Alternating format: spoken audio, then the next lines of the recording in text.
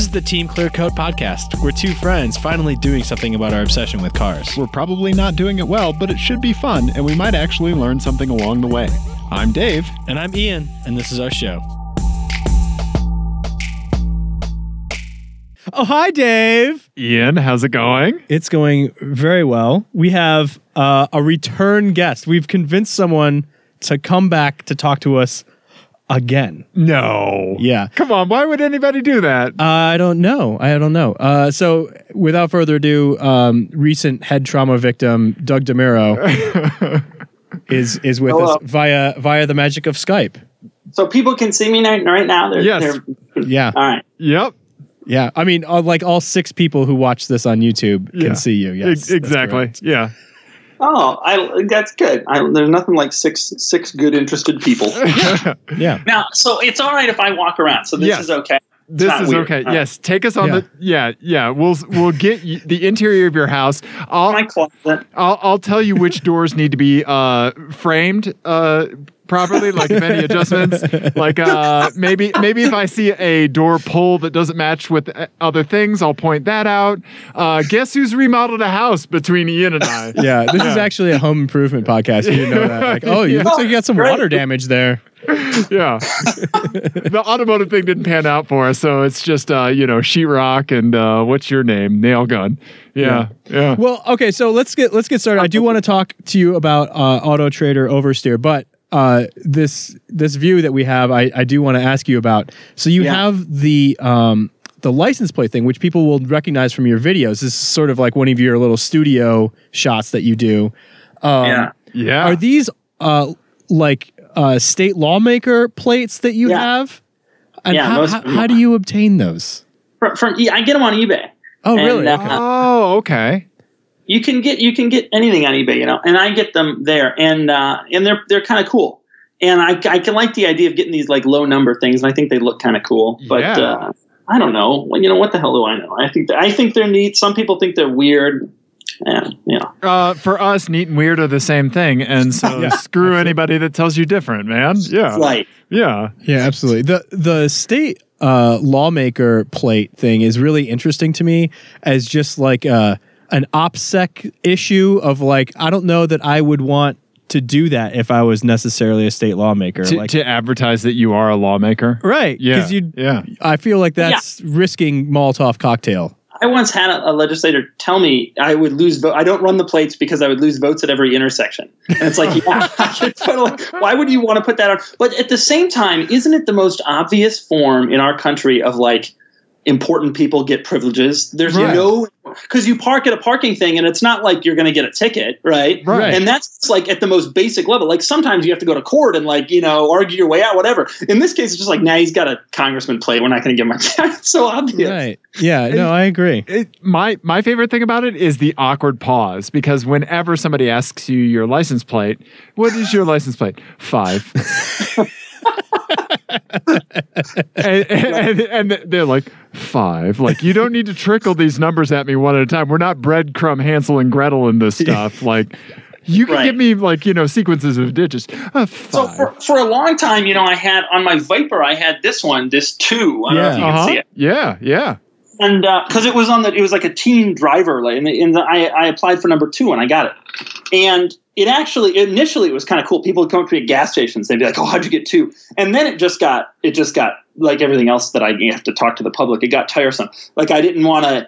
You just the guy at the airport when you're leaving. Oh man, right? Who are you? Right. I'm done. I don't want to know this anymore. That's also Montgomery Burns' social security number in The Simpsons. Yeah, and he's like, "Damn you, Benjamin Franklin." Yeah. That's hilarious. Yeah. No, but I can see how something like that would get tiring, right? Because like there's a level of attention that's like, it's like cool. I don't know. It's like affirming, and it's like, I don't know. Like it was an idea you had, and you see it come to fruition, and you see it get traction with other people, right? And then eventually it turns into like the Dave Matthews Band fans of license plates, right? It's like, oh god, exactly it. And that's true of everything I've ever done that I thought would be cool and attract attention. It does exactly that. It's cool, it attracts attention. Then after about a month, I'm like, boy, I really wish that I hadn't done this. It would have been a lot better if I had just been a normal person. Yeah, just cars. I've always felt that way about exotic cars too. Yeah. So run us through that cycle with the Ferrari, right? Yeah. Yeah, I mean, right. So I had that Ferrari, and I thought it was so cool, and that was the first couple months. It was really cool, and then after a while, you're just answering questions at gas stations. I mean, I used to drive my Ferrari into the suburbs here in Philly, like in where you are, like out in like Jefferson County or Douglas County, like an hour away, basically, to get gas, just because I was so sick of having to answer in Center City here in Philly. Oh man, you want some contract? Oh, you want to trade, man? It's like, oh, no, I don't want to trade. So the person who's asked me that. Who's the guy that played Biff on Back to the Future? Yeah. So he has like this card that he printed up with like all of these. Michael J. Fox is a really, really nice guy, and the last time I spoke to him was and so he he just hands people these cards. That's so smart. I should have done that. Yeah. Right. Yeah. Right. Yeah. Except it would have started with, no, I don't want to trade. No, I won't tell you how much money I make. No, I don't want to tell you what I do for a living. I probably hate you. Yes, it costs more than your Honda Accord. Right. Yes. Right. Well, you know what?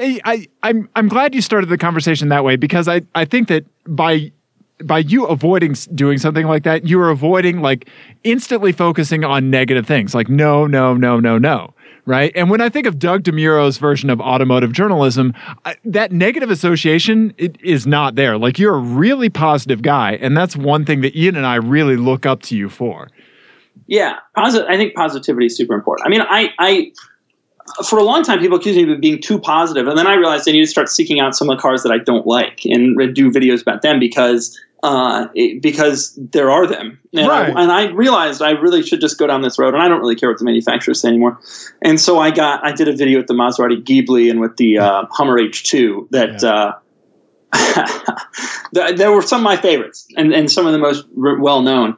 And I just ripped them to shreds, and they deserved it. But I mean, generally, I try to be pretty positive, and I try to stay positive no matter what. Right. Yeah, no, it's admirable, and we can't have enough of that in the internet today. In the internet, right? Yeah. And it's hard.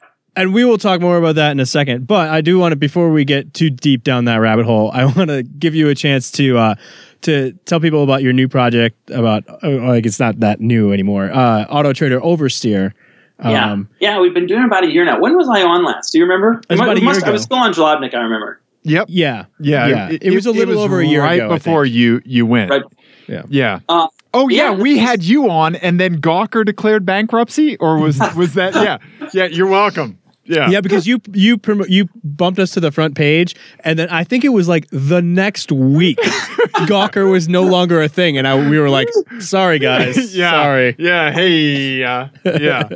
Yeah, and that was a rough time, and I kind of realized I had to do something. But I've always been I've written for Auto Trader since I was in college, and after a couple of years, they came to me when they realized that my popularity was sort of getting bigger and bigger, and they said, "Hey, why don't we try this? More of a fun thing?" Because a lot of the stuff that I'd been writing for them was like, should you buy your lease and that kind of thing. It's helpful, but they were like, "Well, let's get enthusiasts," and so we launched this. And we're definitely not as prolific in terms of number of, published pieces a day or whatever as some of our rivals, but we've been having fun and we've been doing really well. The numbers have been really strong, and it's the best job I ever had. I love it. It's fun to be able to write like whatever I want, and it's great. It's been great so far. Well, and it seems like you have a really good little community as well. Like the commenter community is really good. I'm surprised how many people comment. I honestly thought that we'd launch it, and then like a week later would be our last comment, and like no one would ever comment again, and like occasionally. And I was so nervous. I mean, you don't know, You would turn into Drive Tribe. No idea. But it didn't go that way. It's gone really well, and it stayed relatively popular. That's awesome. That's great. Yeah, that's fantastic. Yeah. So how would you describe like the voice of Oversteer? Because it does seem to have like a weird niche a little bit in the space. Yeah. my goal for it, and we've started getting other writers and stuff, and my goal for it has been, we're not going to be first on news. Our publishing process is a little bit more unwieldy than most of them. And also, a lot of sites do news, Right. And so my view was, when I always tell the writers when I hire them, I always say, we're trying to do more of like a personal experience. So tell me about a car you bought. We just had this guy, Eric Brandt, who's in Wisconsin, just bought a Plymouth Horizon. I mean, that's the greatest thing in the world. Who's buying a Plymouth Horizon? I want to read about that. I don't necessarily care that pricing for the Honda Accord has been released. Right. I want to know about the damn Plymouth Horizon. Yes. So that's the kind of stuff that I've been kind of imploring everybody to do. And I think that's kind of what we're doing more. I'll see a weird car and I'll take a picture of it and then I'll write a story about it. And that's a story. Instead of like, we got to beat everybody else to the punch on something that is big. And we're going to lose some of that stuff because of that. But I'm okay with that. I think we're not looking, we knew we wouldn't be that big. And I think it's more fun to sort of focus on some of the weirder, more quirky things. You're exactly right. You're exactly right. So Ian and I have long fantasized about, like you were talking about, like, why would someone buy a Plymouth Horizon, right? Like, that's your story. Like, there's your log line, right? Yeah. So we really wish we could make this happen. We want some kind of badge or credentials where we can just roll up on a random person, like someone with a Nissan Murano Cross Cabriolet or something, and just go, explain why. You think about that all the time, don't you? You see that all the time. And I want to say, and it's not only weird cars. Sometimes I'll see like just an older, like a Pontiac or something that's with really old plates, and it's a one owner for like 20 years. Yeah. And I want to be like, what happened? How'd you end up? What has it been like? Have you really done? Is this serious? Are you serious? Yeah. That kind of thing I'm always so interested in, is like figuring out people's stories. And the more of that I can get, the better. Right? Yeah. I almost caused an accident the other day because there was someone behind me in a Honda Accord Cross Tour, and I was just staring in my rearview mirror trying to figure out how they ended up there in a Honda Accord Cross Tour. Yeah. And the Cross Tour makes more sense in your market, though, because they offered all-wheel drive. So if you don't want an Outback, maybe you get a Cross Tour. Right. Yeah. I guess you want an Outback that looks like it had been in some sort of horrendous, like, genetic experiment accident. Ian, I kind of like the way the Cross Tour looks. Oh, it's terrible. I kind of like it. It's like a pug. Doug, did you know you were going to witness a friendship breaking up? The last 2 years have taught me, with Lexus coming out with all these cars, has taught me that styling doesn't matter as much as I thought it did. Like the Lexus NX and the Lexus LX are two truly heinous automobile. No, you're correct. Yeah, people you're not stepping on toes. It's not a huge deal. People purchase them, and it's fine. And I think I've realized that if you have a strong brand name and good packaging and good price point and good warranty, people don't really care what it looks like. You can come out with a car that looks like the Lexus NX or the Cross Tourer or whatever, and you can sell them. Honda's got a good brand name. People bought that car. And with Lexus, like the lead designer was like, people are just going to need to get used to it. Like, yeah. He was like, I don't care. We're going to keep making this weird grill that looks like a Braun Razor, and it doesn't matter. It doesn't matter. My dad, for years, my dad has had a Lexus RX, the boring one. It's got an 05. My girlfriend has a 2011, yeah. And when the new one came out, he didn't want it. And he bought a Lincoln. And I was like, that was exactly what was supposed to happen. Okay. You were supposed to not want it, and you were supposed to buy a Lincoln because you're 75 now, and that's what you do. Yeah. No, but people are sticking with it. My girlfriend's probably going to get another one, with that grill. But with the grill, because she's had a good experience, presumably, right? She has had a fantastic experience with it. Nothing's ever gone wrong. I still want to use it to shave my pubes. It is. I mean, I wouldn't buy it, but I think people are less moved by appearance than I ever thought they were. Right. I really thought that people would be like, "No way!" Yeah, no, you're exactly right. Yeah, because now she's like, like it does drive really nice. Right. She's just accepted it, and like what can you say to that? It's over. Yeah. And the dealer experience is so good, and blah blah blah. And at that point, it doesn't really matter. Completely makes sense. I totally get it. But like you said, it just doesn't make as big of an impact as you thought it would. Right. Right. Yeah. Right. Yeah. Right. You think like, Lexus, rolled its shutters. No, they're selling more than ever. Yeah. When the GX came out with that facelift front end and the rest of it was the same, I was like, this is the worst thing I've ever seen. And then they just did it over and over again. Yeah. I was like, bam, bam. Yeah. You like that? Yeah. I will say that it does kind of work on the the new the 500 thing, the 5 LX. The LC.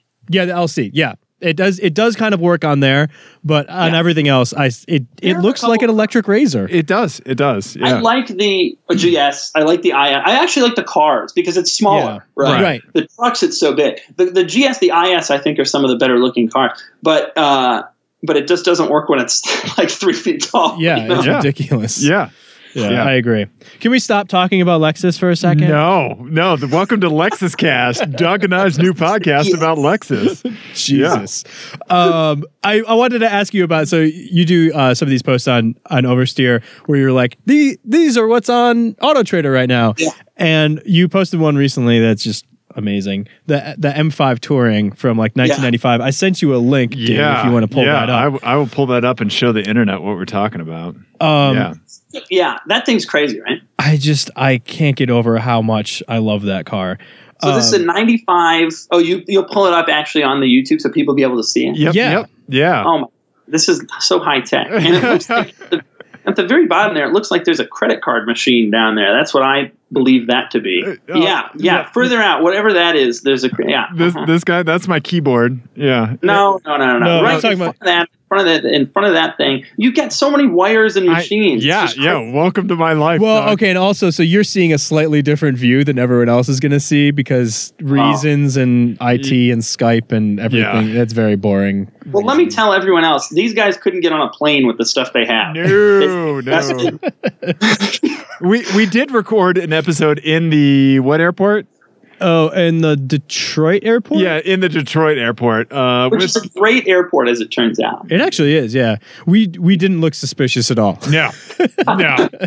We're here in the airport. Anyway, I'm sorry. I didn't mean to interrupt. So the M5, this is a 95 M5 station wagon. They didn't sell that body M5 wagon here in the States, but a company years ago federalized it, and so now they can be brought over pretty easily. This one is just ridiculous. It's so they want $130,000, or whatever it is. I think it's 130, which just sounds insane. But one recently sold for like 125. That's incredible. It's nuts. Yeah. Rise of the BMW is upon us. Mark my words. Yeah. What'd you say? Sorry. That BMW. I think BMWs are going to start shooting up. I think that's the next car to go up in value. Yeah, it was weird. Like the E30 M3s like really shot up for a second and then they kind of stabilized and maybe even fell off a little bit. Yeah. But now I think you're right. I think these like 90s era ones are going to really start to. Yeah, I mean, I had a friend who was looking for a clean E36 M3 and it took him forever. And E39 M5, all the clean ones where people like lowered them and crashed them and autocross them, those are starting to get less and less common in nice shape. And I think people are going to start wanting them more and more, especially as like M becomes a bigger thing. Right. People are going to want like the originals, and we should be hoarding E36 M3s right now. Well, I'm excited for the day when you do it because you did that video on the 996 911. I'm predicting that in about 10 years time, there's going to be a corollary video for bangle-butted BMWs. Yeah. Like, but they're not that bad, guys. Right? They're not that bad, and they can't get any cheaper than they are now. What is an 027 series? That's got to be like a $9,000 car, right? See, if that. And that's another thing when we were talking about, like, we want the story behind that. Like, whenever you see, like, a BMW 740 Li with temp tags, why? Yeah. Why? What is your maintenance budget? Right. And why isn't it higher? What was, did you do this at a buy here, pay here? Are you financing? Yeah. Oh, yeah. And do you really know what you're getting into? Yeah. Like, are you sure you want to go down this road? Yeah. I just want to hand them my therapist card. Like, here, call her. She's good. You're going to need this. She keeps this going. Yeah. Keeps this going right here. I had an Uber driver probably like 6-7 months ago, and he was. We got to talking about cars, and I told him I did this dumb thing, and so he was like, "Oh, well, my daughter just bought a new car," I was like, "Oh yeah, what was it?" And he was like, "Oh, she bought like a 2007 7 Series and it was like a 750, and it was like $8,000 or something." And I was just like, "Oh, that's gonna go great, yeah." Because I met a guy who bought a Range Rover, my same vintage. Okay. And what do you say? I mean, like, I'm famous for making fun of this car and its problems. And he was like, "Yeah, man, I'm really excited." And he didn't know about my videos on it. And I was like, well, I like mine. Yeah. Good luck. Right. It's kind of for the best, but what do you say? You just kind of, they'll figure it out. You let people make their own mistakes, Yeah. Like breaking people bad news about the car they've bought. Right. Is really hard. Right. You're the bad guy at that point. Right. Yeah. I had friends that bought, what did they buy? I can't remember what it was, but it was like one of those situations where like they bought the oldest car in the segment, like the oldest new car in the segment. Yeah. Like it hadn't been refreshed in like 8 years. Yeah. And you're like, well, but why? They test drove nothing else. And it's just frustrating, but. The car buying process is so bizarre. People just make the craziest decisions in the weirdest ways. Yeah, absolutely. So you made reference earlier to like the more knowledge-based articles that you would do for Auto Trader, right? Like lease versus buy, and like this kind of like consumer like awareness, like this kind of stuff. And I think that's another unique aspect that you bring to what you do, because not everybody has that voice. Ian and I don't have like the background in purchasing and all of this stuff. Like, also, we're idiots. Yeah, that too. So we need someone who has that kind of advice and packages it in such a great way like you do. Yeah, I was lucky that I've worked for both a dealer and for an automaker, and so I kind of get how all that stuff goes in the back end. And I've not that many people. I think I'm surprised how few people in my space in this world like really kind of get, here's what holdback means, or here's what here's why you go in at the end of the month, or whatever it is. And that kind of surprises me, but it's nice it's really, really, really nice to have that foundation. I feel this is the one subject in the world I feel like I'm an expert on. Cars and car buying a lot. That's it. I don't know anything about anything else. I really have no idea. No, you nailed it. Yeah. Have your thing and do it well. And you are. Yeah. Right? I can't figure out how to work my phone. I don't know how to work my computer. I mean, I don't know any of that stuff. But it's all about specializing. That's my big thing. Absolutely. Yeah. No, and then you excel in the barter-based economy, because I'll fix a phone screen for you, Doug. I will. Yeah. You get me a sweet deal on my second Infiniti M45, and we're gonna be golden. Yeah. That's his driver now, by the way. What year? It's Ian. What year is it? 2006. M45, yeah. So it was the first of the facelift, not the weird, that was bad to drive, the one that's actually good to drive. I recommended the weird one to someone yesterday. The one that was like 0203 or 0304, whatever, really weird one.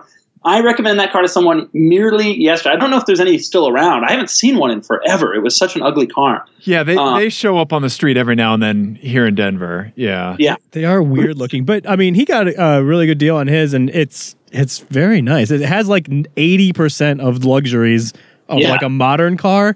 Yeah. It's amazing. Well, Infiniti was obsessed with rolling out like all the new tech before everybody. I mean, they had the 360 camera. Other like car companies, Land Rover still doesn't have that. Infiniti was just like, we're going to do this and do it right. And and that car's super reliable too, and it's fast. That 4.5 V8, that thing hauls. Yeah, yeah. I took an all-wheel drive one, right? So you have rear-wheel drive. Just rear-wheel drive, which is why it sat on a dealer lot here in Colorado, because everybody wants the X. Dave, this guy, he doesn't want all-wheel drive. I don't. What do you do? You get winter tires, or you just? Oh yeah. I got the new Michelin X Ices, and then I just call Ian to pick me up in his R32, and actually for me today. Ian, can you? Yeah, exactly. And this is the first car I've actually managed to scare the hell out of Ian in when we were snow drifting in it. Because that car has that weird active rear steering, right? Oh, that's right. Yeah. So when you drift in the snow, it'll just hold it just like crabs. all the way down the street. And what is that? That's like 340 horsepower too, or 330 or something like that, right? Yeah. They say 335. Yeah. I've tracked it. Yeah, it's fantastic. Yeah. It did. Bandimere. Go see what it'll run at Bandimere. Those are great cars. And they're cheap. Yeah, they're cheap and reliable. Yeah. Nobody should be buying 5 Series. People should all be buying that. I'm going to tell people from now on, just buy that car. No, you're exactly right, because there's somebody that I work with that bought the same year, BMW 5 Series, right? And I was like, oh, this is going to be very interesting seeing what our repair costs are over the next like 2 years when you decide to finally sell it, which they're already trying to get rid of it. Yeah. Well, Right. the other thing with the 5 Series too is that like, so my friend had a 2011 535, and like from like from the vintage that you have up to now, basically, if you're buying a used one, you're buying a generation old iDrive system or a 2-generation old iDrive system, and it's maddening. Yeah. It's terrible.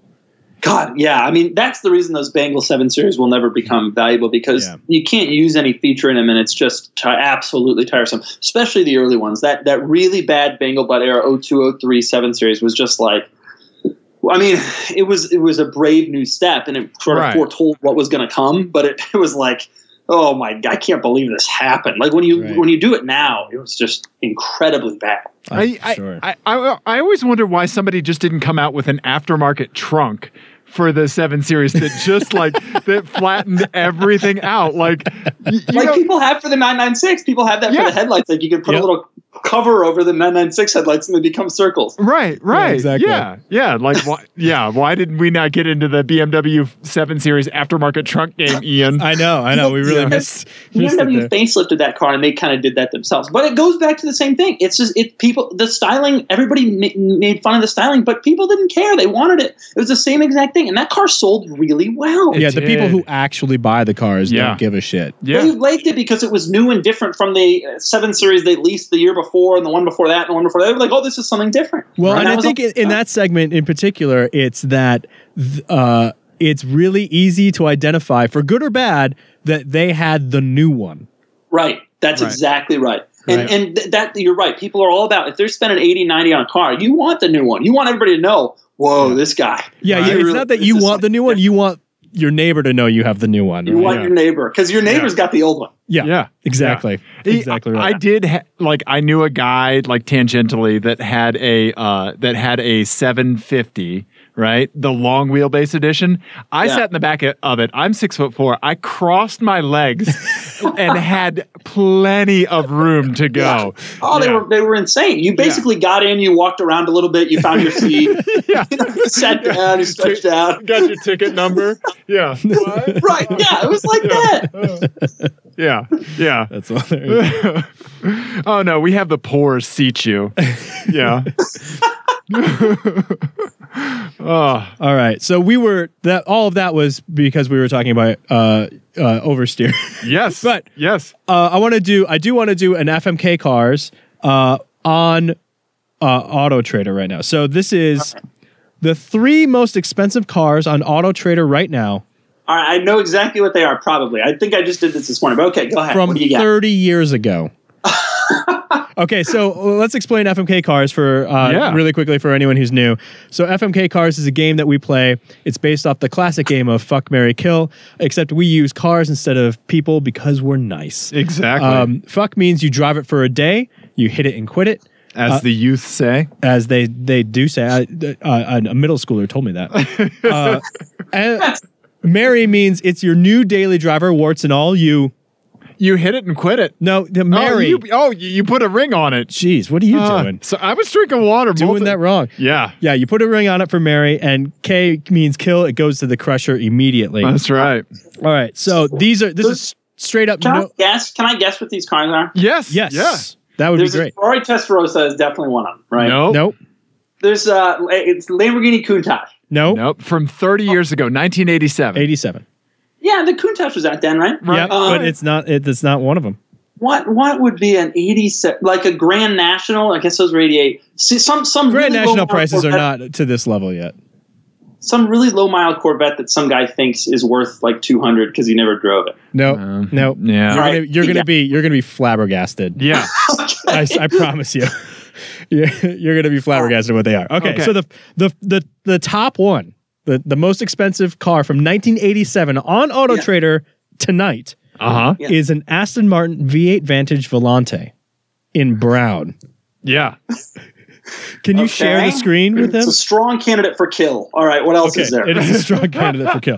All right. So then there's like 100 911 turbos. Oh yeah, there's a ton of old 911 turbos on our trailer. And so the one that we're looking at, I think is, how much is it? I have it up here. Oh, here, I'll find it. It is $169,000. Yeah. Yeah, it's $170,000. This is not the most expensive one. I chose a coupe because I think the coupe is just clearly better than the convertible. Whale tail, baby. It is a gorgeous one. It has 15,000 miles on it, which is ridiculous. Right? And then the last one, you want to guess another Lamborghini model from 1987? 87. Is there a Yalpa on there? It's a Yalpa. It is a Yalpa. We were trying to figure out how to pronounce Yalpa. It has over 100 for a Yalpa? Has 10,000 miles on it.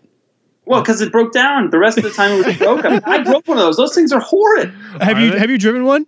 Yeah, I did a video on one, and it barely made it back to where we got it from. We put 12 miles in that car. I was smoking for 7 of them, and when we parked it, was the best moment of that whole day. Oh my god!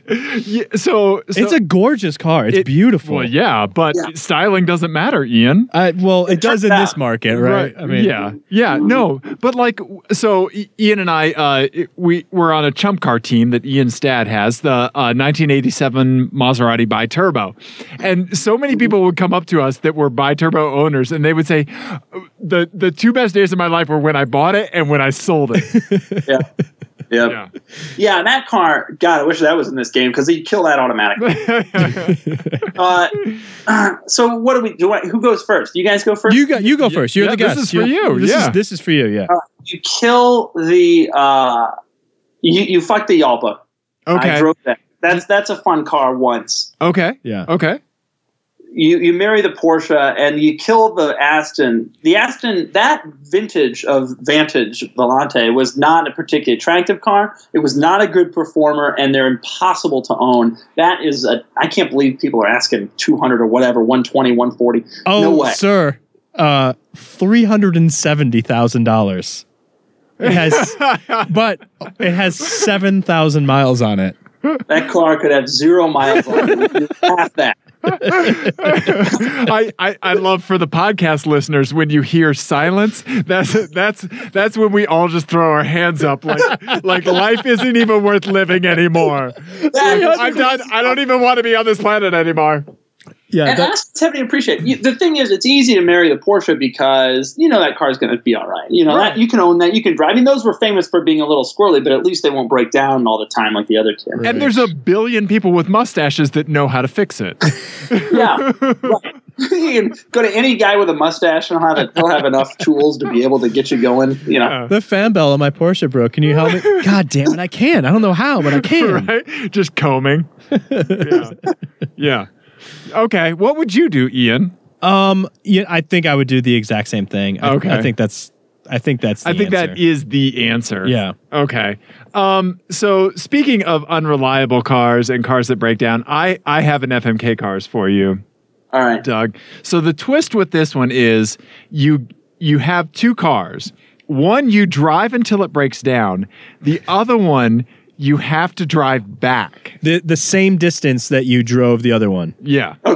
Okay. So you drive, it's not like A to B, it's like you drive the first one until it breaks, and then you have to put the same amount of mileage on on the second one. Okay. So basically, you're hoping the second one is more reliable than the first one. For this one, we're giving the second car a pass. You get immunity. It's going to make it home. You're gonna get won't have to call a lift. You'll get there, but you will have to cover those miles. So the cars are all cars that you've done videos on, right? So first up is your Aston Martin Vantage V8, right? Yeah. And the car that you drive back, what's the opposite of a Vantage V8? The literal opposite car? Yeah. That you've done a video on. That's a good one. I don't know. The Hummer? Some sort of truck. What would it be? You're right in the blockiness level, a Nissan Cube. Nissan Cube. Yeah. Okay. That was quite a terrible car. They are awful. So you get to motor in the Aston until something breaks, and then back home in the Cube. Yeah. Second, your beloved, the car that made you famous, the Range Rover Sport. Just to be clear, it is not a sport. It is a full size. This is very important to me. That's right. Yes, I am Range not one Rover of the cheap sport people. Dave. Right. I know. Sorry. Take away my Grey Poupon. If you look at the market, the sports are now worth more. The full size is actually worth less. This is considered to be more unreliable. So at some point, they surpassed. Nice. So interesting to drive this.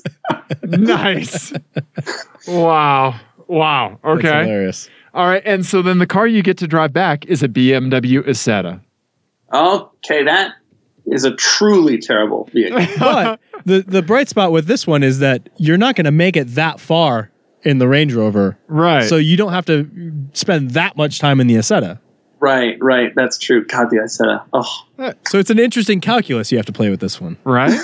Yeah, although you'll die in the Isetta. That's the thing about it. Right? Yeah, your face is the crumple zone. Your face literally is the crumple zone. Yeah.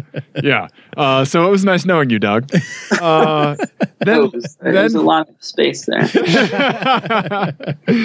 then for the last pairing, 1996 Rolls Royce. And the car you get to drive back, a Plymouth Prowler. Okay, all right. I like both of those actually. Oh, okay. All right. Well, you kill the Range Rover and the Isetta. Neither of those is appealing. Okay. Neither of those cars is even slightly appealing to me. Those are gone. I would probably marry the Rolls and the Prowler. Okay. Well, actually, no. The Aston and the Cube are more reasonable automobiles because the Rolls is just a nightmare. Of course, it won't go far, like you said. Right. It probably would also have issues. And the Prowler was fun. Actually, I don't know. I would probably marry the Prowler and the Rolls. Okay. And then I would. The Aston is. I mean, you can hard. It's not like you ever want to have a one night stand with a Cube, but the Aston would make it. Okay. Nice. I think you've chosen well there. Yeah. I think. Yeah. I want to know more about the Prowler and the Isetta and the Rolls because those are definitely definitely the Prowler. That is a Y car, and those they're not that unaffordable now. I mean, it is a V6 with an automatic transmission. So it's not like you're, getting something like the concept had a V12, but that was it. Yeah, I watched your video on that. Were you surprised by that car, that you liked it as much as you did, or where did you go in? In all honesty, I mentioned that video, and I swear it's true. That car has always been like a guilty pleasure. I've always thought that was kind of cool because I always thought in the late 90s there wasn't that much that was really visually that amazing. No, and then right. Chrysler comes out with this thing that isn't even really that expensive. I mean, you would have assumed that would be like a Lotus or a Ferrari, and it's like a Chrysler. You can buy at the Chrysler Plymouth. I always kind of thought that was cool. Now the problem is the same problem that happens to all automatic cars as they age, which is our transmission technology improves. The stick shift will never be supplanted, right? But the auto, that car is a 4-speed torque converter. It just ruined the whole car. Yeah. But if it hadn't, if you could do a stick swap somehow, that thing, that would be a lot of fun. I actually think that might be legitimately a fun car. It's great to look at. And when you're in it, you know what you're driving. It's not one of those deals where it's like, this is probably cooler for the people who are seeing it. When you're in the Prowler, you're like, this is freaking awesome. I can't believe I'm driving this thing. I like that car. I think I know what is going to be in all of our browser histories later. It's going to be Plymouth Prowler manual swap. Yeah, I think so. I don't know. I always felt that car was just, and I remember thinking this when it came out. I think I was in high school when that came out, or maybe even middle school. And I just remember thinking that car was supremely dorky, and I never really got over that. And it's only been recently that I've been like, you know what, I'd rock that. You were right, of course, because the truth is the only people who bought those were guys who were like 65 who wanted to be in the Prowler Club, right. And they couldn't ride a motorcycle or didn't want to, or they couldn't fit on one. Well, or it was people who wanted the DeSoto and couldn't couldn't afford it at that time because that was the market that was crazy. Right? And so no one bought that because it was cool. You know, Plymouth probably thought, oh, we're going to get a bunch of 25-year-olds who think they're cool. No, it was like 74-year-olds who got the trailer and like went on the drives, you know, and the cruises. That was who bought those cars. Yeah, it's the recumbent bicycle of auto enthusiasts. Right. My theory is that there is never not ZZ Top playing in one of those. Yes, exactly. Yeah. No, like the buttons, they don't do anything. It's just legs. That's it. Sharp dressed man. Yeah, they just cycle between ZZ Top songs. Perfect. That was good, Dave. I like that. There's no doubt. Yeah. Yeah. So okay. Yeah. The Prowler. Yeah, I don't know. I like that a lot of people take those weird front bumpers off of them because that obviously makes the car. Yeah. Yeah. I actually prefer it with the bumper on, but a lot of people pull them. Yeah, because they think it's ugly. Yeah. Oh, yeah. I pulled up a picture of the one with the bumper on. That is... Whew. Well, that gentleman has a license plate holder on his as well, and that really ruins it. Well, I mean, in Colorado, you'd have to weld that thing to the front if you didn't have the bumpers. Or you could just rock one bumper and go asymmetrical. That would be... That's right? The move right there. If you've done that, that would be cool. Yeah. Why not?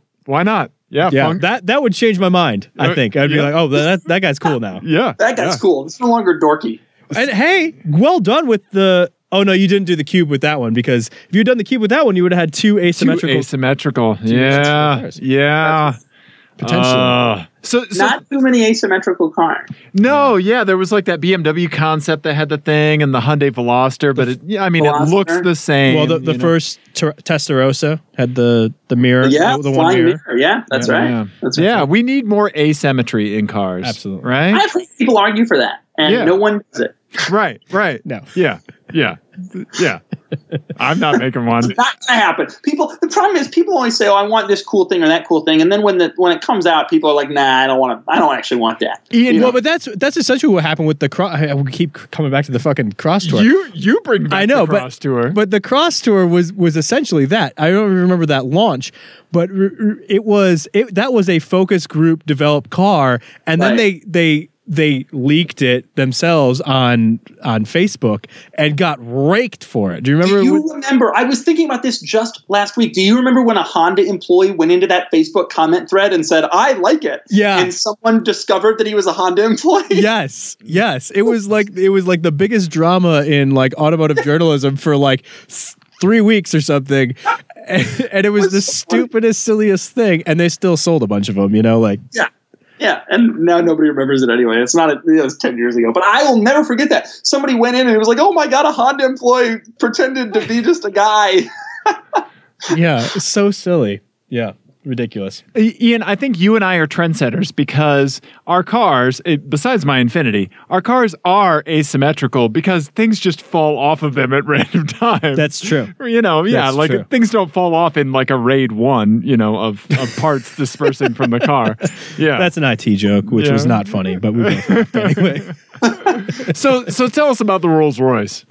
I want to know everything because I feel like if I went from a 300 horsepower Saab to an Infiniti, my next move is probably like an 80s Rolls Royce. That car was so cool. And it was so interesting and it was so relaxing and it was just the nicest experience. The thing I like about Rolls is that there's no effort placed in trying to do anything but make it luxurious. You know how you get in like a BMW, and they're trying to be luxurious, and they're trying to be sporty, and they're trying to be cool, and they're trying to be high tech. Rolls is like, forget all that crap. Yeah. We're just going to be, just chill. Just chill, man. Just chill. And so there's just these overstuffed seats, and the steering wheel you could move by blowing off. It's so light, and cars just you really forget about like your problems and the problem. You don't think about stuff ananymore. It's just so nice, except until you break down. I mean, that car's 22 years old. I wouldn't want to drive around one of those things. Right. But it is truly a nice place to be when you're in it.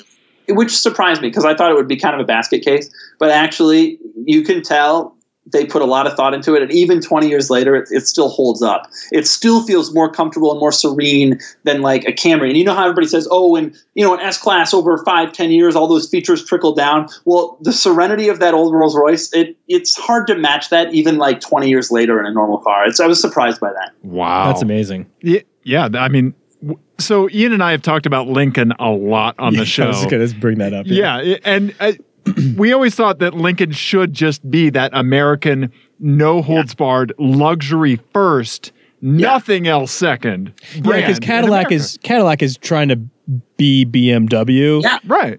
Well, they are. Lexus is too. I mean, everybody has gone for sporty. So who's left for my dad, who wants to get rid of his old Lexus, and now he's 70 and he wants big buttons that he can see? Who's left? He's not buying a CTS. No. And right. Yeah, that's Lincoln's. That should be Lincoln's role, in my opinion. I agree with you. I think the next car for your dad is a donk. I think my dad's gonna have the MKC until it's time to take away his keys. I think that it's actually interesting. A couple of weeks ago, my dad called me, and he's in the car, and he said, "Doug, my hazard lights," and of course I talked him into this Lincoln, right? Because he would have bought I don't know what, right? He was looking at RAV4s, and so he calls me every time there's a problem, and he says, "Doug," he says, "hazard lights are on. I can't turn them off." And I said, "Well."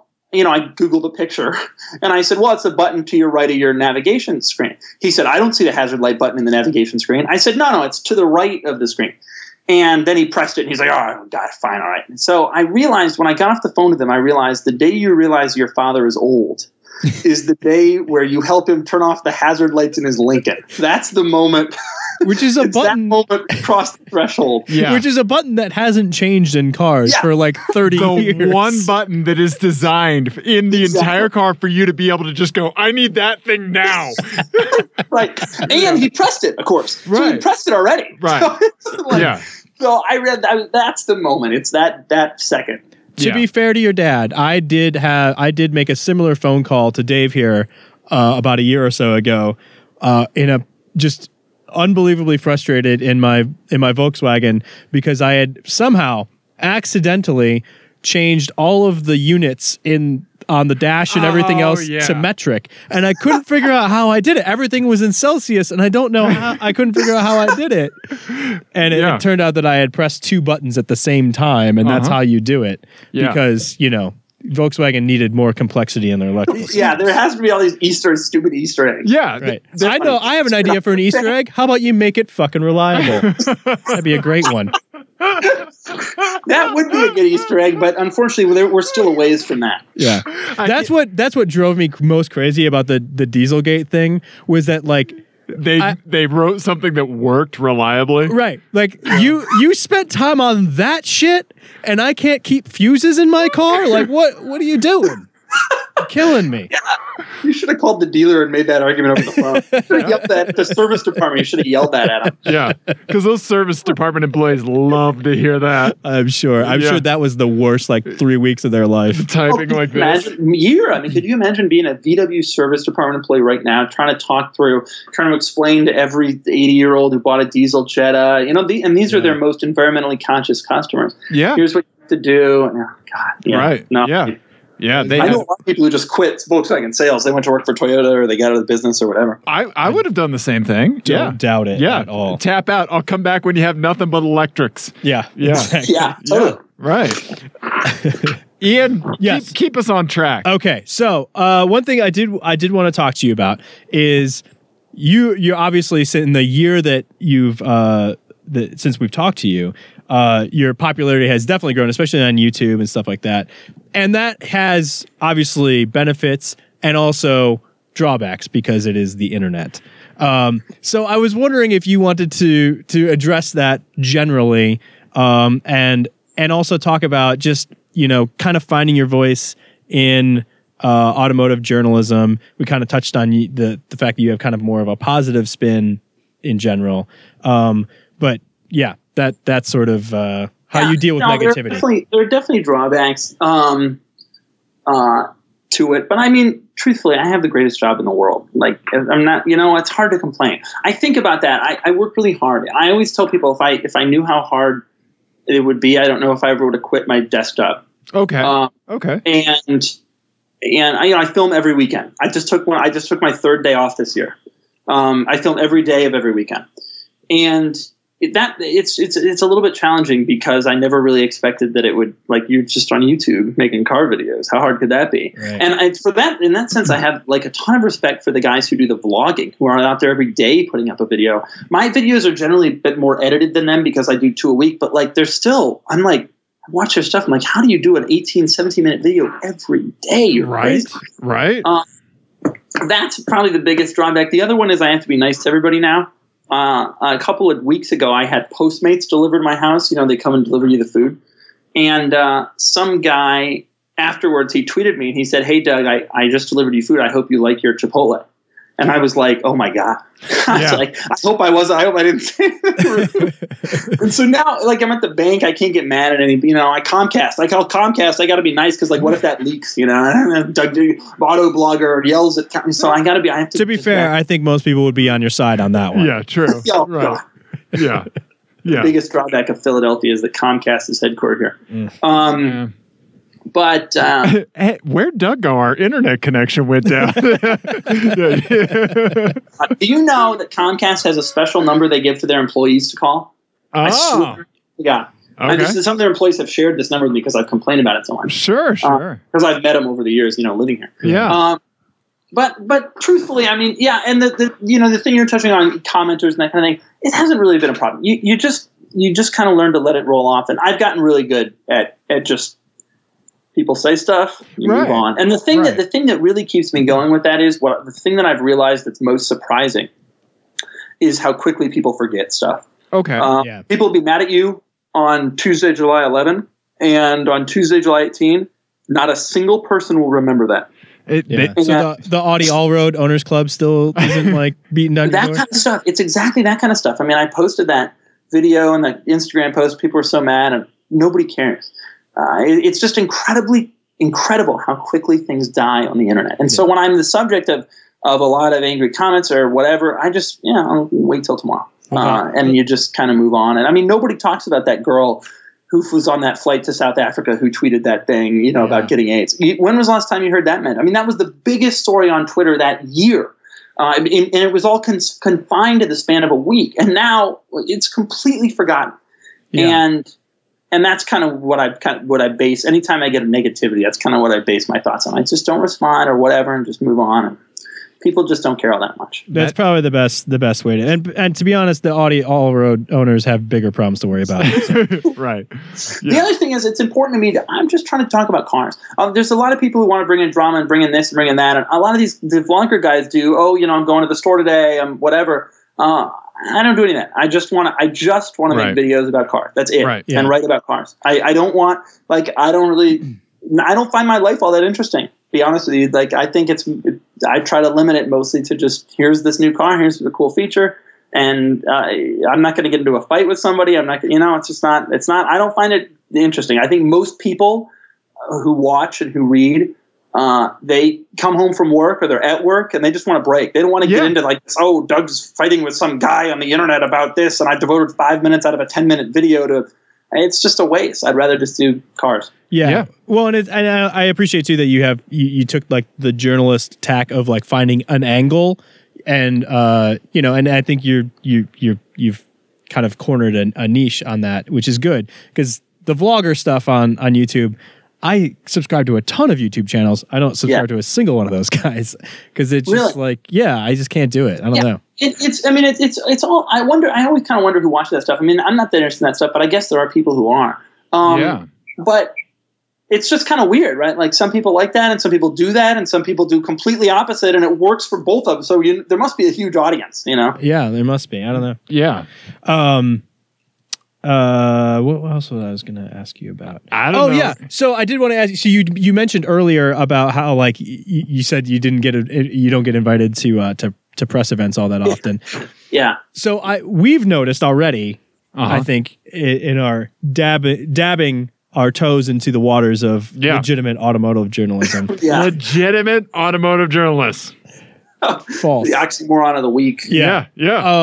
Is there a hierarchy within the journalist community, and like, how do journalists kind of treat each other? I know there's like dumb things between like Motor Trend and Jalopnik and some other like weird little beefs all over the place, but like in general, do you think people are like, oh, he's a YouTube guy or he's a magazine guy or whatever? There is that. One of the things I've learned is there's sort of a great equalizer at these press events, because one guy as a automaker guy today could be a freelance guy tomorrow.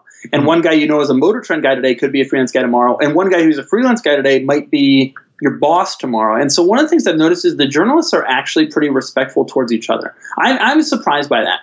I always kind of thought people would have rivalries and hate each other. And there is some of that. Especially in this business, there's a lot of egos. In any journalistic business, people want to see their names on bylines and headlines and that sort of thing. But I've always been surprised that they get there and they kind of treat each other as colleagues. That has always really surprised me. With that said, the automakers have a hierarchy that I've always found very interesting. The automakers deeply believe that print magazines are their number one focus. Wow. And I think that is the most outmoded, laughable. I think it's based mainly on old relationships they formed years ago. I can point right now to 15 million YouTube views a month, which is more views than any car magazine will get. And I can even point to the fact that 2/3 of my viewers are between the ages of 25 and 55, which is like prime advertising demo. Right. And I never hear from car makers. They don't contact me. They want to talk to the magazine. So I borrow cars from viewers, and then sometimes they get really negative reviews because they suck, and I'm not going to sugarcoat anything. I don't have to answer to anybody. And I actually personally, it's worked out pretty well. Right. Do you think that's maybe part of the reason why that, like, because the growth is so rapid that you're not dependent on, you don't have that weird dependency on access that the print magazines have? Right. They have that sort of symbiosis. Can't go borrow some guys. They can't go borrow some guys, Right. Trebon.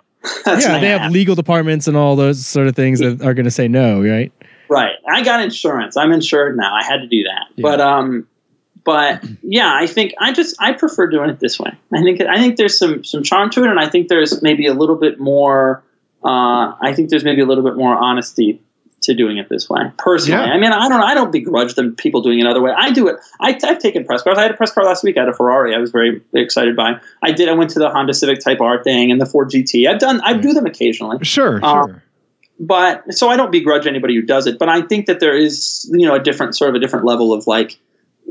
Realism, I don't know, maybe something like that, truthfulness, to just getting a guy's car, a rental from Turo, and just being like, yeah, here's what I actually think of this thing. Yeah, right. Yeah, absolutely. Yeah. We did Turo with the Focus RS. And there's the Focus RS in Denver, the gray one. It's gray, right? Yeah, I drove that. I tried to rent that car, and it like got hit the day before I showed up, and I had to get a new car. No. Sorry about that. Yeah. It wasn't me. When I got out of the passenger seat, it felt like Ian had just beat me with a tennis racket for 20 minutes. I loved it. Yeah. It was on winter tires too, which made it like super like nervous all like everywhere. So it was just like you were busy. Yeah. That guy has it at some deal price too, right? It's like $59 a day or something insane. Right? Oh no! When I rented it, it was about $100. It was really? $100. Maybe he's learned. Yeah. I mean, yeah, maybe. I don't know. Maybe he's got to get some volume up to pay for his insurance stuff or whatever. But it was a blast to drive. It was just a handful, but. Yeah. That's such a cool car, though. And the Civic Type R, we can debate forever about whether that's a better car or not, and we'll see how that all goes. I'm very, very excited to drive one of those. Yeah, I'm curious. So as we got invited to these press events and stuff like that, like what you mentioned about journalists respecting each other, that was really apparent to Ian and I because we're the only podcast in the Rocky Mountain Automotive Press Association, right? Right. And everybody was like, "Oh, you're a podcast. Okay, so you're one of us." And we thought like we would just get like the scraps, like, here's a 6-year-old Infinity, Q, EX or whatever, but it was weird, like so much so that like our normal instincts were like, is this okay? Like, like that people are being like nice. Yeah, what's going on here? The thing I learned is when I go to these things, I seek out, I don't care who you write for or who you podcast or whatever. Literally, I care that you're a decent person who I can have fun with and talk about cars. Yeah. And there are guys I've met who work for the major magazines who have these big names who are just the most annoying. You know, and I don't want to do. I don't. You know, what I want to do is I want to be with someone who's cool. And I don't. I literally, you could be writing for in a newsletter for your neighborhood, and if you're cool, I want to hang out with you. That's all I care about. Yeah, life is too short for that other stuff, man. Yeah, Right. absolutely. Yeah. So I do want to. This does bring me to an FMK Cars that I wrote. This one does have a catch. So this one is called Connected Cars. Now the cesspool is everywhere you are. These are the last 3 cars on your YouTube channel as of today, and these all have an internet pitfall twist. Okay, so the first one is the 997 911 Turbo. Yeah. It tweets your exact location, speed, and bodily functions at 10-minute intervals. Whenever you're in the car. Whenever you're in it, okay. Well, no. I'm just going to say 24 hours a day, it monitors your bodily functions. So like Doug DeMuro just picked and flicked. That's going on Twitter. Right? Okay. Huh, sleep pooping is a thing. Didn't know that. Yeah. All right. So the next one, original Audi R8. Yeah. Every piece of information you get is relayed to you in real time by YouTube commenters. So that includes the navigation, the radio, anything that comes through the radio is just filtered, and there's no delay. It's just immediate YouTube commenter, and everything in the dash. So you have YouTube commenters basically telling you how fast you're going, how long you have to empty, all of that.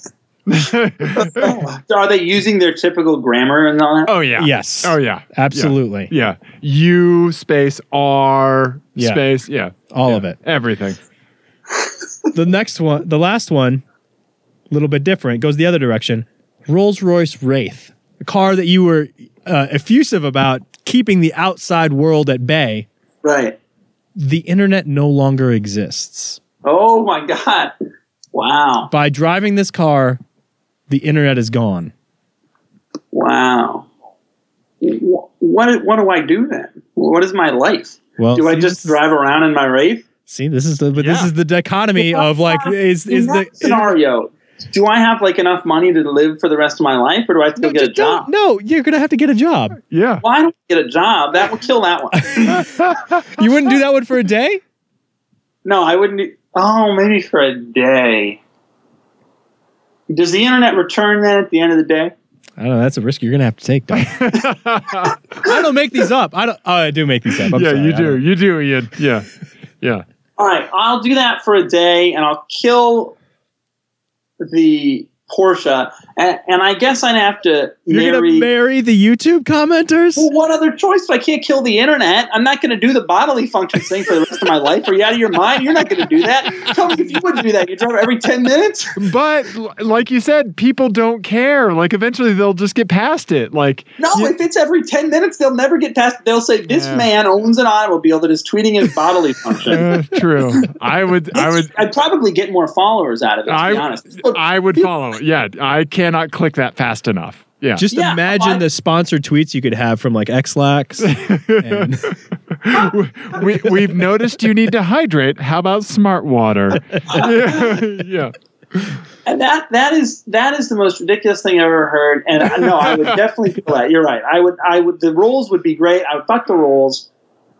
And I would marry the Audi and the damn YouTube commenters. Because you want to know something, Ian? I've already married the YouTube commenters. Yeah, there you go. Well done, Doug. Well done. Very good. God very damn good. it. He wins all of podcasting. True. That is absolutely true. And it is a marriage. Because you don't like them necessarily, but... Right. I actually don't even read the YouTube comments anymore. It's so funny. The funniest thing in my job that happens every week is the car owner contacts me. And he's like, whose video just went up. And he's like, Doug, do you believe what they said? And I'm like, first off, yeah. I do. And second, I haven't read a YouTube comment in like 18 months, man. I don't blame you. I have no idea what they said. When someone says that to you, do you just get that like that? Oh, buddy. Oh, look at him. He learned that. Well, the thing is, it's an experience that's going to pass for them. Right, so I don't tell them like, you're an idiot, don't do this. It's usually they usually just did one car. Right. So I usually don't get into a thing with them. But what I'm thinking in my mind is like, you don't even realize who's on the other end of that screen. Like Right. it is literally an 11-year-old, and and like he's doing this while he should be walking the family dog, and his mom is yelling. I'm like, this person should not matter to you and their opinion about your interior color choice. Right. You know, they're not arguing with your buddy. This person is not important to you. Yeah. But you can't tell them that. I can't. No matter what, I've had car owners tell me they've read every single YouTube comment about them. Oh no, you can't do that. You can't. You can't walk away from that. Yeah. Right. Yeah. No, that's like watching a snuff film. Don't do that. Don't ever do that. Yeah, it's the same thing. That's actually the same thing as watching a snuff film, reading YouTube comments. Yeah, it's actually, now that you mention it, now that I say that, it's actually not all that different.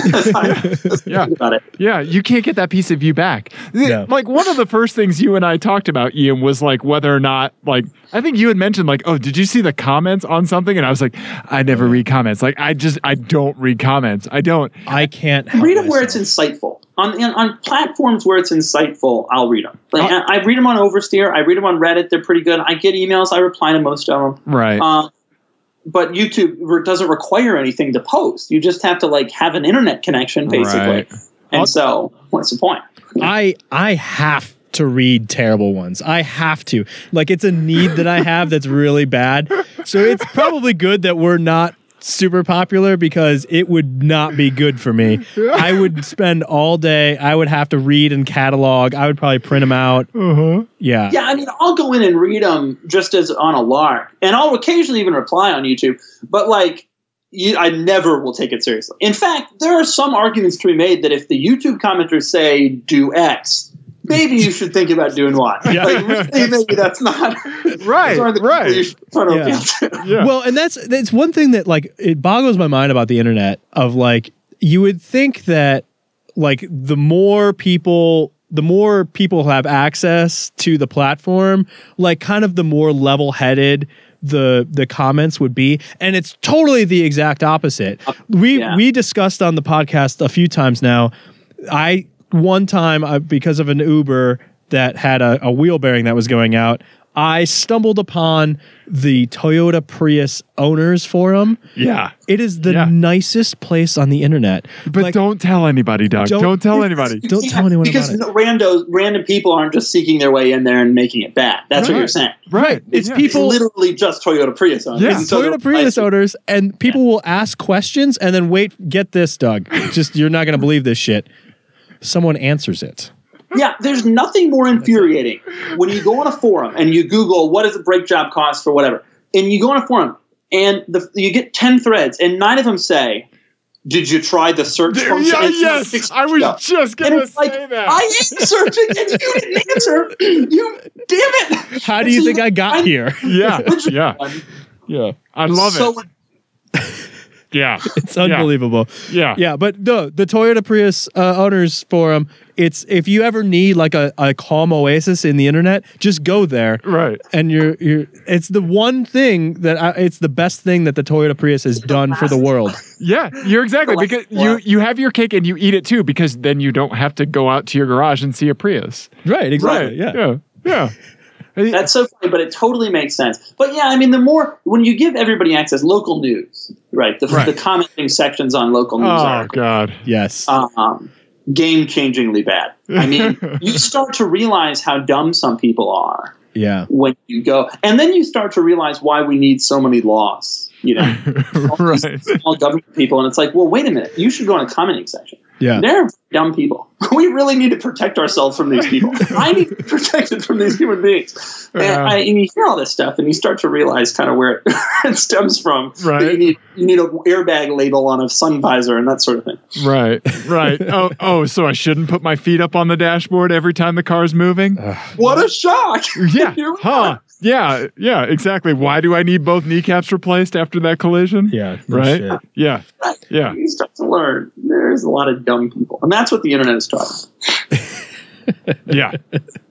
It's amazing. Yeah, it's the good and bad. Like you have a career, but also you know way more about the populace than you ever wanted to. It's interesting, right? You get this look at, oh my God, these are people. One of the things I've learned though is before I started doing this, I never commented on YouTube. Do you guys comment on YouTube? I've never once commented on YouTube. No. Right. So I think I've learned, and I get emails from people, hey, you want to meet up, let's have dinner? And I meet people in Philly all the time who are readers, and they're always the nicest, smartest engineers and lawyers and doctors, and they're always the nicest people. And what I learned is 98% of the people who are watching, not only do they not comment, they don't bother to go on Twitter and read the comments and get involved in the discussion. They just want to see the video, maybe read the article. That's it. Right. And so the commenters are probably too involved. And that's why I hate forums, because forums are so precise. It's one particular car, right? Like the Super Impreza or the VW forum, whatever, it's VW Vortex. It's just too much. The people are just too granular, and they just get so mad. Yeah. I'm well familiar with the VW Vortex forum, and in particular, which fuse do I need to replace? So, yeah. Use the search function. Exactly. Have you tried the search function? Seriously, it's ridiculous. Yeah. If I were to like come up with a new forum software, like a back-end software, I would just automate a kill tool for like anything that like anyone that has any thread that has. Have you tried the? Yeah. Have you tried the search function? Right. And by kill, I don't mean delete the forum post. I mean send an electrical shock through the keyboard to kill the person who posted it. That's what I mean. I mean, that's a dream. Boy, isn't that just a dream? Right. Physical enforcement of bad internet behavior. Yeah. Yeah. Amazing. Yeah. You're the next Pied Piper there, buddy. Yeah. He's so nice. Yeah. Yeah. No, and the time that it takes them to write that too. Of course, they could have just given the answer, but they want to be holier than that. It's amazing. Right. Yeah. Yeah. Do you have one last FMK cars? I do not. Oh, you don't? Okay. I don't. Yeah. Well, Doug, is there anything else that you would like to discuss? We've kept you for kind of a long time. Yeah. No, we cannot it's thank you fun. enough. It's fun. You guys are always so much fun, and I appreciate it. And I'll be back for number 150 and every 50th episode from there on. Okay. That sounds like a deal. That's I appreciate fantastic. you, sticking through. The first time you were on, I don't know if you remember this or not. This was our it was supposed to be our book club. Oh, we had you on for the book. And Right. do you know how many episodes we did of the book club? How many? One, Doug. Oh, look at that! You were the only author who agreed to come on. Yeah, 100% success rate being our book club book of what's interesting? book. We had last time it was just over the Skype or whatever, and now it's Skype and video. So who knows next time? Right? What medium? Yeah. Anything could happen. It'll be pigeons next time. Long form, just pigeons back and forth. Doing semaphore code. Yeah.